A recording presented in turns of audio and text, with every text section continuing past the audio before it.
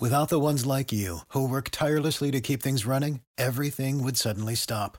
Hospitals, factories, schools, and power plants, they all depend on you. No matter the weather, emergency, or time of day, you're the ones who get it done. At Grainger, we're here for you with professional-grade industrial supplies. Count on real-time product availability and fast delivery. Call, clickgrainger.com, or just stop by. Grainger, for the ones who get it done. Hey everyone, Gil Gross here, and it is time for another Mailbag where I answer your hot takes, questions, comments, concerns, all of the above about tennis and anything else. About 24 hours ago, I posted on the YouTube community tab, and your comments have built up. I also wanted to do a little special initiative. Today is Friday. It is July 10th, and that should be Wimbledon semifinals day. So I felt like reflecting on what we're missing right now. I mean, obviously, just to think about how different at least my life is today than, what it should be is definitely something to reflect on. So I did tweet, if you want to follow me on Twitter, at Gil Gross, I asked, what do you miss most about tennis? And I got a couple of replies that I wanted to read and comment on. Swagat says, just the exhilarating feeling of watching the big three compete on the biggest stages. Also your frequent tactical breakdowns, which I enjoy a lot. Absolutely. I mean, there is definitely an added weight when the big three clash, especially in a major. And in terms of the tactical breakdowns, yeah, I mean, it's definitely the bread and butter of the channel. But at the same time, I am proud of how much I've been able to do without tennis, because that, and I think I'm not alone. Look, this is everyone. Everyone's adapting. Every media company, every creator that has anything to do with sports or other sectors as well, like everyone's adapting. But I do think this has been a good experience, to adapt to life without tennis and still create content. Nomo Paria says, the anticipation before a big match, thinking about how each player could win. I'm losing it. Says, what I personally miss most about tennis is the fact that it serves as a distraction from the boredom and crap that comes with everyday life. I really appreciate tennis and sports in general, way more now that we haven't had any sports for 4 months. That hit me right away. Like, I remember, it was March when Indian Wells got canceled. It was early-ish March. And then a couple days later, I remember it was a Thursday when all college sports got canceled in the United States, and the NBA was actually before then, and then basically all the leagues shut down that were in progress, including the NHL. And I think my first reaction was, I mean, we're about to find out exactly what sports mean to us. Like right now, like we're about to figure it out. And yeah, what's the saying? The heart grows fonder in absence. I think I might have butchered that, but yeah, it's definitely true. And the distraction that sports offer, especially in a time where the news is very relevant and honestly, in my opinion, very exhausting to follow at this time. It's not like there's nothing else to help your mind drift away, but I think it's very important that everyone takes a break from their daily life and all their stresses and basically shuts their brain off and gets engaged in a sport. I think that's very important. Charles says, this is going to sound strange, but I miss dramatically adjusting my schedule to accommodate big matches played in other time zones. I miss being excited about unknown and for the small chance of a big upset at Wimbledon. Also, I miss no tie breaks in the fifth. Time zones, yeah. For me, that's the Australian Open for the most part. It's not that I never do it for other tournaments, but when I think of a lot of the other tournaments played, deep in the Western Hemisphere, I'll just watch them on replay. Obviously, for an occasion as momentous as the Australian Open, I want to watch it live. So yeah, I haven't missed that yet because, you know, if the Australian Open gets canceled, I'll miss that. It is something that you groan about when you're doing it. But again, when you can't even do it, then you kind of start to miss it. And there is a special feeling. Like the Australian Open wouldn't feel like the Australian Open for me. Let's take the final, for example. It wouldn't feel like the Australian Open final if it wasn't 4 a.m. It just wouldn't. We all associate these different things with each tournament, and that's what's so great about the tennis here. It's so diverse. Even the colors always change, right? You have blue in the beginning of the year, and then, you know, Indian Wells has a certain color to it. Miami has a unique color to it, and then it gets orangey red for a really long time, and then it gets green, and then it gets blue, and we're staring at these screens for so long, and based on what time of year it is, that dictates what color the screen is, because that's what color the court is. So all of these there's these small associations that we have with tournaments that we all gravely miss. Okay. Let us get to the community tab on YouTube. 69 comments. Nice job, guys. Okay. The top comment.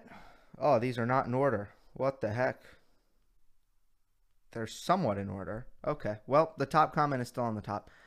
Jeff says, if you were on Rafa's team, would you advise him to A, play both the U.S. and the French Open, or B, play just the French?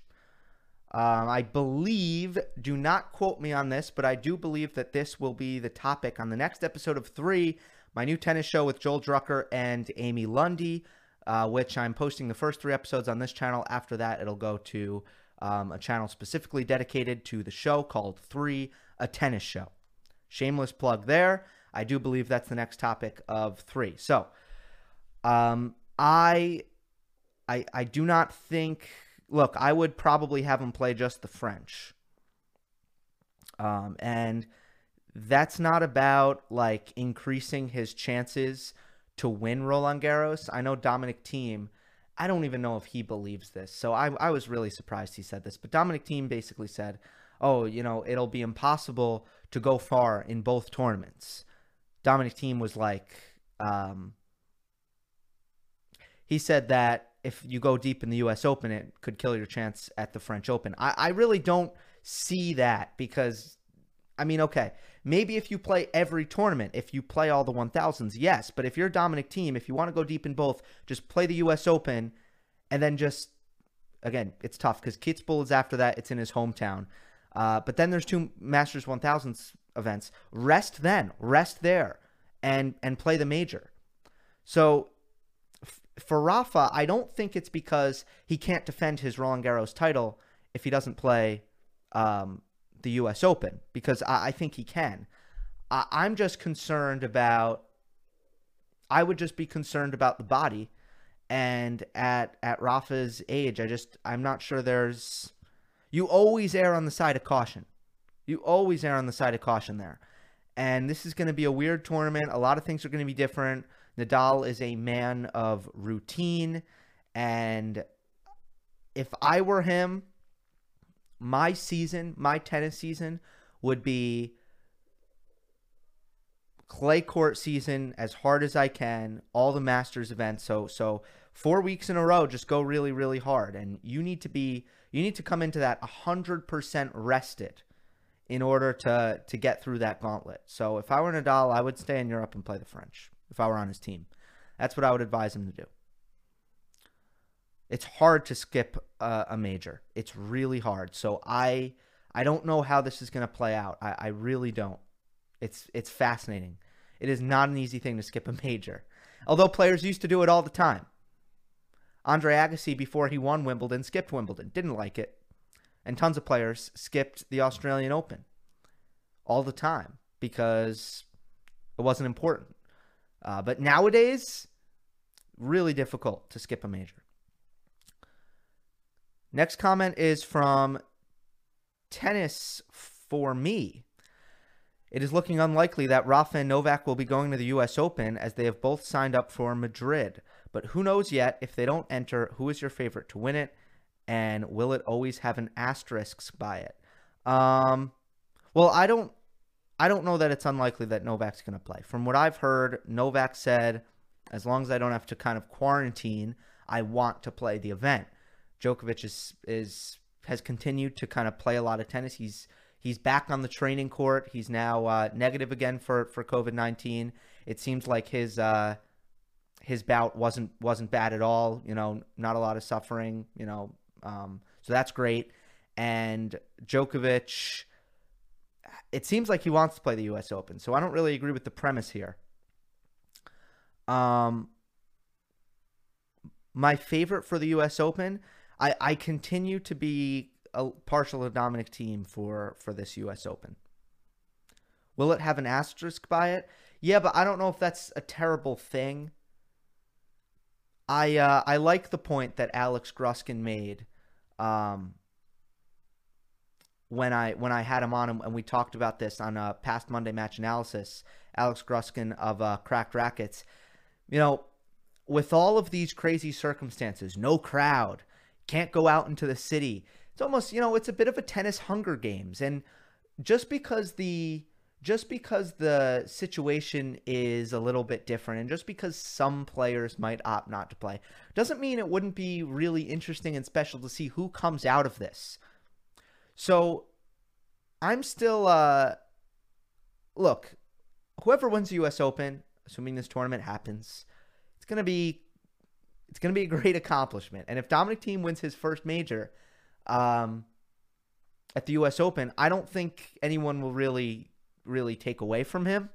At the same time, I think people will remember that Thiem's first major was the wacko U.S. Open, where not everyone played and there was no crowds and every player was staying in the same hotel. But if you win it, you win it. Ravi, who is the gutsiest of the big three? Novak is unlikely to win the French. How do you see this potential year loss for Novak in terms of the slam race? Okay, two questions here. First one, the gutsiest, Nadal.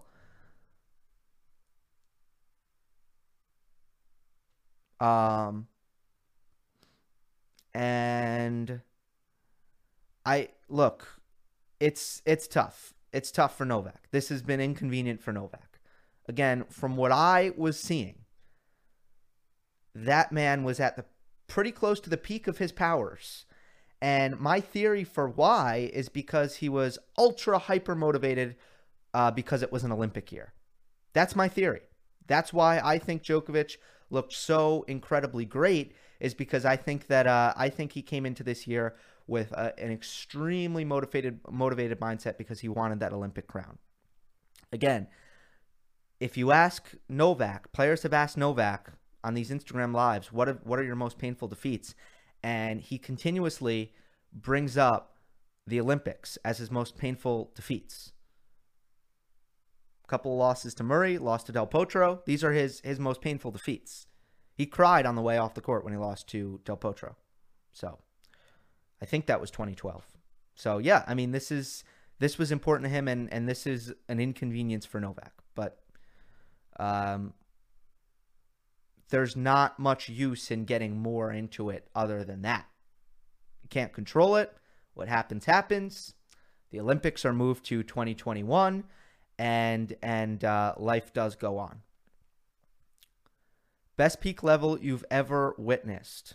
I've been asked this before, but I mean, it's tough because, okay, I think in a vacuum, like let's say you're talking about a couple points, a couple games, maybe a set. I do think Federer has that with his serve and his shot making, right? I think Federer has that. But over the course of a year, I think I've been pretty clear. I think 2011 Djokovic is the best kind of player I've seen over the course of a calendar year. So, who, according to you, has the highest low-level game and the best peak game ever? Who outside the next gen has the game to beat the big three? And if Roger did not have his forehand, Nole did not have his big movement game and flexibility, and Rafa did not have his fighting spirit, who would be the better player of the big three?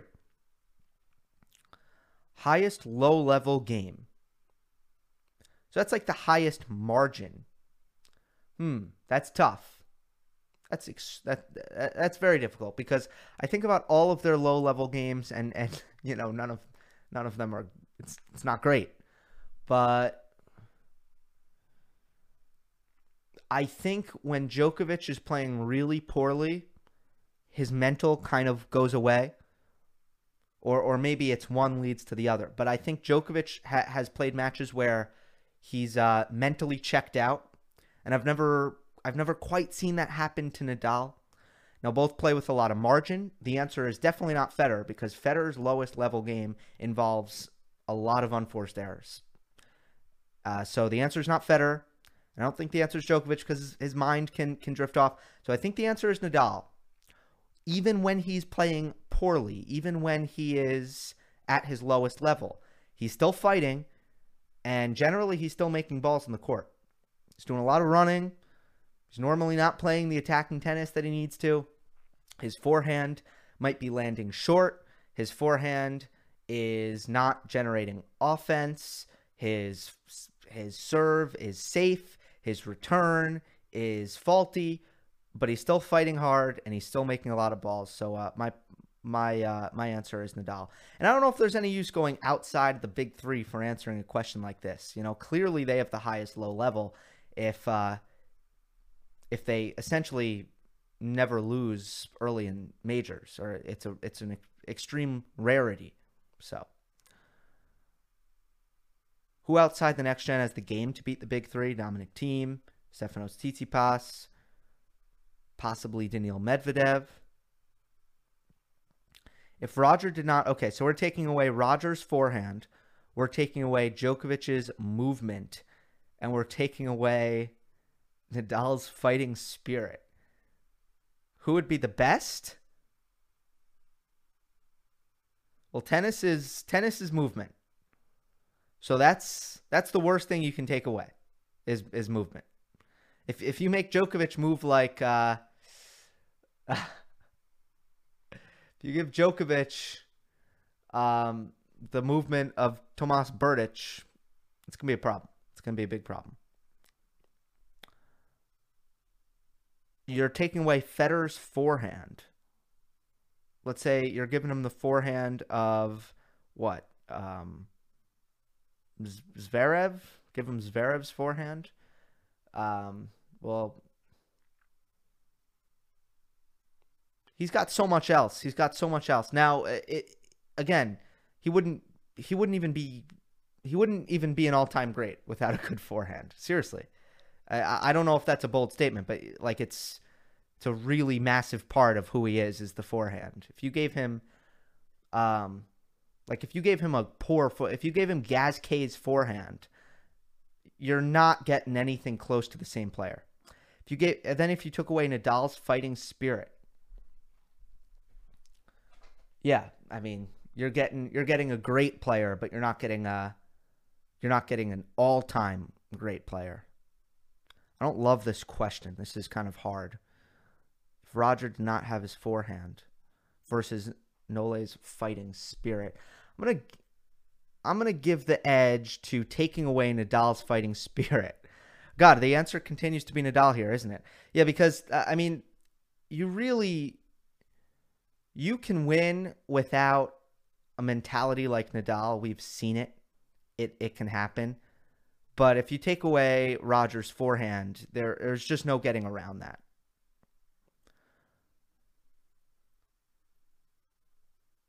Thoughts on Rublev? I saw a few of his matches recently, and his forehand is an absolute missile. Do you think he can be a top 5 player in the future? Totally. I'm all in on Andrey Rublev. I love his game. He kind of reminds me, I've said this before, his forehand, it kind of reminds me of Ferrer's. He swings as hard as he can on every ball. He generates tremendous racket speed, unbelievable topspin, great angles, He is ruthless in his aggression. He brings a wonderful intensity to the game, which I love. His serve continues to get better. The only question is kind of like, there's a couple questions. By the way, his backhand's really good too. He can hit his backhand down the line. He can attack on that wing. Couple of questions with Rublev. One is I've never seen his fitness tested. I don't know how great his fitness is. I just haven't seen it, so that's a question mark for me. And he does have a bit of a monotonous game. He doesn't have that much variety. And sometimes I wonder if he doesn't have a plan B. You know, he lost to Medvedev at the U.S. Open. And I was watching that match, and it was clear as day to me, Rublev was playing Medvedev completely wrong. He was hitting every ball as hard as he can, and all Daniil Medvedev wants is for you to hit the ball as hard as you can right at his backhand. That's what Medvedev wants. He wants pace. He is a master at redirecting that pace, using that pace against you. You want to take pace off the ball against Daniil Medvedev. I don't think that's a secret on tour. I think everyone knows that. Everyone slices more against Medvedev. Everyone junk balls more against Medvedev. Everyone's smart. You need to use variety against Daniil Medvedev. That is the way to go. And Rublev he just played his game. And his game just, yeah, you could say it doesn't match well against Medvedev's. That's completely true. But the best players have a plan B. The best players have something else to bring to the court. My only concerns with Rublev is that maybe I don't know about his fitness, and I don't know that he has plan B, C, and D. But I love the base of his game. His ground strokes are really, they are elite. So I'm very excited to see what Andrey Rublev does.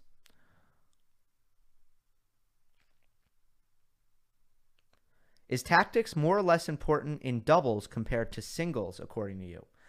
Well, I think that it's more important in doubles. Because, yeah, doubles is a little bit more of a chess match because you have court positioning as part of the fray. And in singles, court positioning, it's not quite as essential. And that's not to say that it's irrelevant, because it is relevant, right? What position are you returning serve from? How often are you going to the net? Are you taking the ball on the rise, or are you hanging back and playing from behind the baseline? Are you taking a defensive posture? Are you taking an offensive posture? These things are factors in singles, but in doubles, you have just way more options to work with. You have a lot more tactical decision making is involved. When everyone is on the same page, getting things done at work is easy. No matter what you do or what industry you're in, how you communicate is key. Everything you type is equally important to collaboration, and Grammarly can help. Think of it as your AI writing partner, empowering you to communicate effectively and efficiently so you can make a bigger impact in the workplace. 96% of Grammarly users say it helps them craft more impactful writing. And as the gold standard of responsible AI, Grammarly is your secure AI writing partner that allows your team to make their point and move faster. By understanding your writing and context, Grammarly provides relevant, personalized suggestions. And with tone suggestions, you can navigate even the most difficult work conversations. You can also save time, from spending hours editing drafts to just seconds with one click. Sign up and download Grammarly for free at Grammarly.com/podcast. That's GRAMMARLY.com/podcast. Easier said, done. Do I want to poach? Right? Do I want as a net player, do I want to come across the net? Do I want to fake? Do I want to stay? Do I want to go from I formation, or do I want to play from a traditional doubles formation?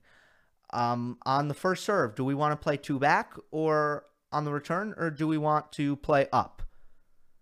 There's so much in terms of positioning. That aspect is just not quite as prominent in singles. Andrew Williams, team looking strong. Your thoughts on him winning both U.S. and French? I don't know about French, but he's been my favorite for the U.S. Open since the year started. Hi, Gil. Someone else posted here regarding doubles play, so I would like to have your opinion regarding the question, Why are other categories of play, doubles, mixed doubles, wheelchair, not as important? Is it purely because of traditions? Was double play ever more popular than singles? Not that I'm aware of. I'm asking this with the perspective of a badminton player. Badminton is a very similar sport to tennis, and there are also 5 main categories, but those categories attract almost the same amount of views. I would even argue that doubles attracts more viewers because that's what most players will play at their local clubs. So in sport, why the TV networks, organizers, and fans only focus on singles? Thanks again. Great show, even without any tennis being played. That's a great accomplishment. Thank you. I appreciate it. Yeah, really good, really, really great question, and thank you for your perspective from the badminton side of things. I always enjoy badminton every time it's Summer Olympics time. I really enjoy badminton. It's an incredible sport. I've asked people, I've put up polls on Twitter. Most tennis fans will tell you that they find doubles just as entertaining as singles, and I think in the diehard tennis fan community, there is a desire to put doubles on a more prominent stage. And I really do wonder if anyone's tried it. And I think the answer is no. And I think if you look at an event like Davis Cup, I think if you look at an event such as Laver Cup, doubles has produced some of the most electric action we've seen. Hopman Cup as well. These events that showcase doubles, it works. So my response to your question would be, please, can someone please try to put doubles on the same stage as singles and see what happens? Because I tend to think that some good things could happen there. With that being said, never get this twisted. Tennis is a star-driven sport. Tennis is about individuals. That's what drives viewership. That's what drives sponsorship money. It is about individual people. And we have seen, even with exhibition season, without these players at the very top, the interest in tennis can be somewhat limited. And it's more complicated than that, the reason why exhibitions don't get people really buzzing. But that's one of the factors. So, there's definitely there's something to be said for these individuals in an individual sport being out there on their own. But I would desperately want, especially the TV people. The TV, so there's two facets here. There's show courts. So what court is doubles being put on and what's being put on TV? Those things work hand in hand. It's kind of I imagine it's kind of a tango there between the TV people, what they're interested in, and the tournament organizers, what they think the TV people are interested in. I would love for both sides to embrace doubles more than they do. That's my answer.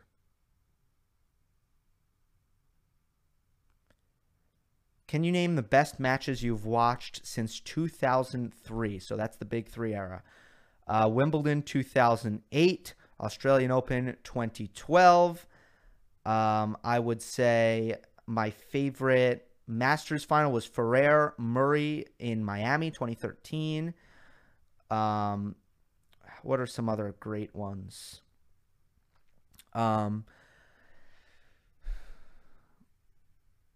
Del Potro team at the U.S. Open a couple years back, incredibly underrated, a really great match.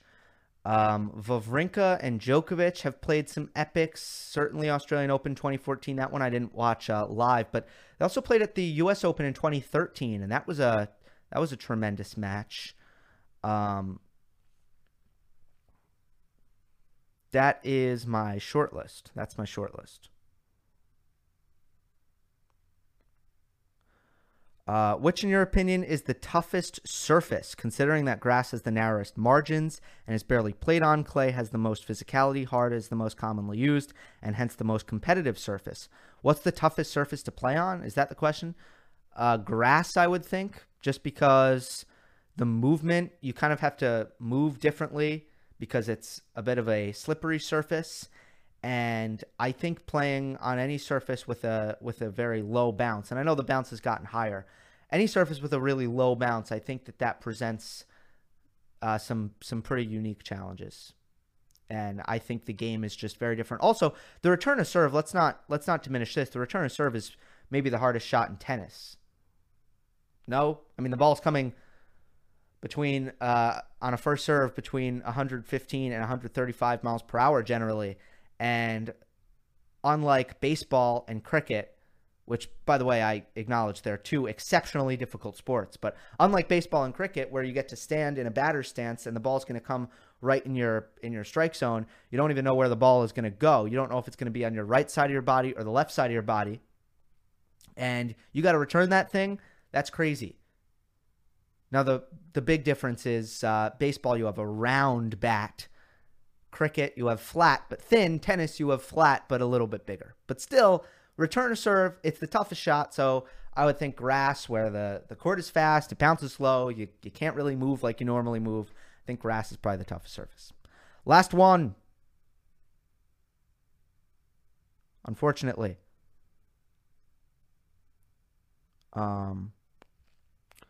Due to age and injuries, Nishikori's career is starting to decline.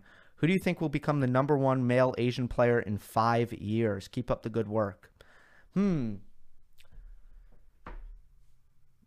question. You got Hyun Chung, who has strange technique and inconsistent ground strokes, but he's a really great athlete, potentially an elite athlete, and that's a really good thing in men's tennis. You also have Nishioka, who I love. He's an extremely talented ball striker. He's got great hands, but it seems like at his stature, he will never have a serve, and it'll always be an uphill battle for Nishioka. I'm trying to think who else there is, and if I had more time, I'm telling you, I'm on a tight deadline. I would pull up the rankings.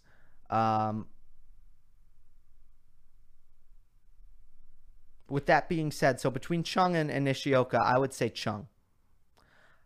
I think that if Chung figures himself out, his serve isn't great.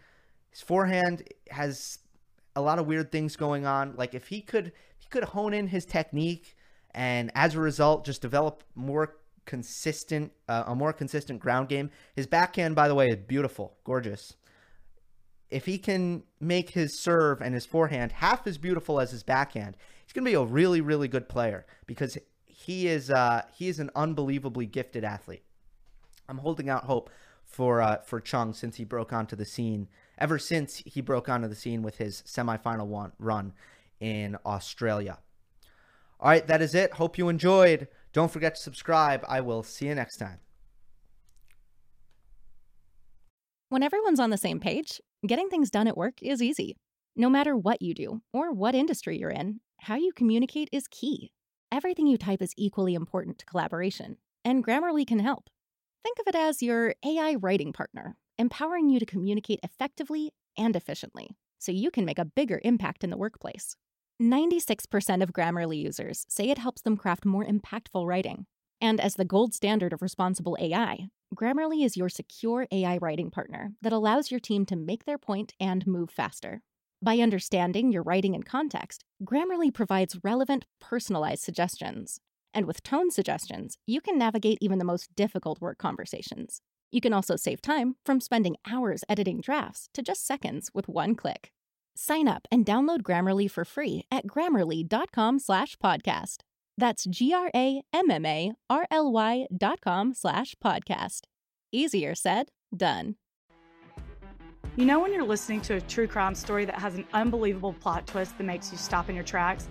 That's what our podcast, People Are the Worst, brings you with each episode. I'm Rachel. And I'm Rebecca. We're identical twins who love true crime cases that make you say, didn't see that coming, and we hate the people responsible for them. Listen to People Are the Worst now on Apple, Spotify, or wherever you get your podcasts.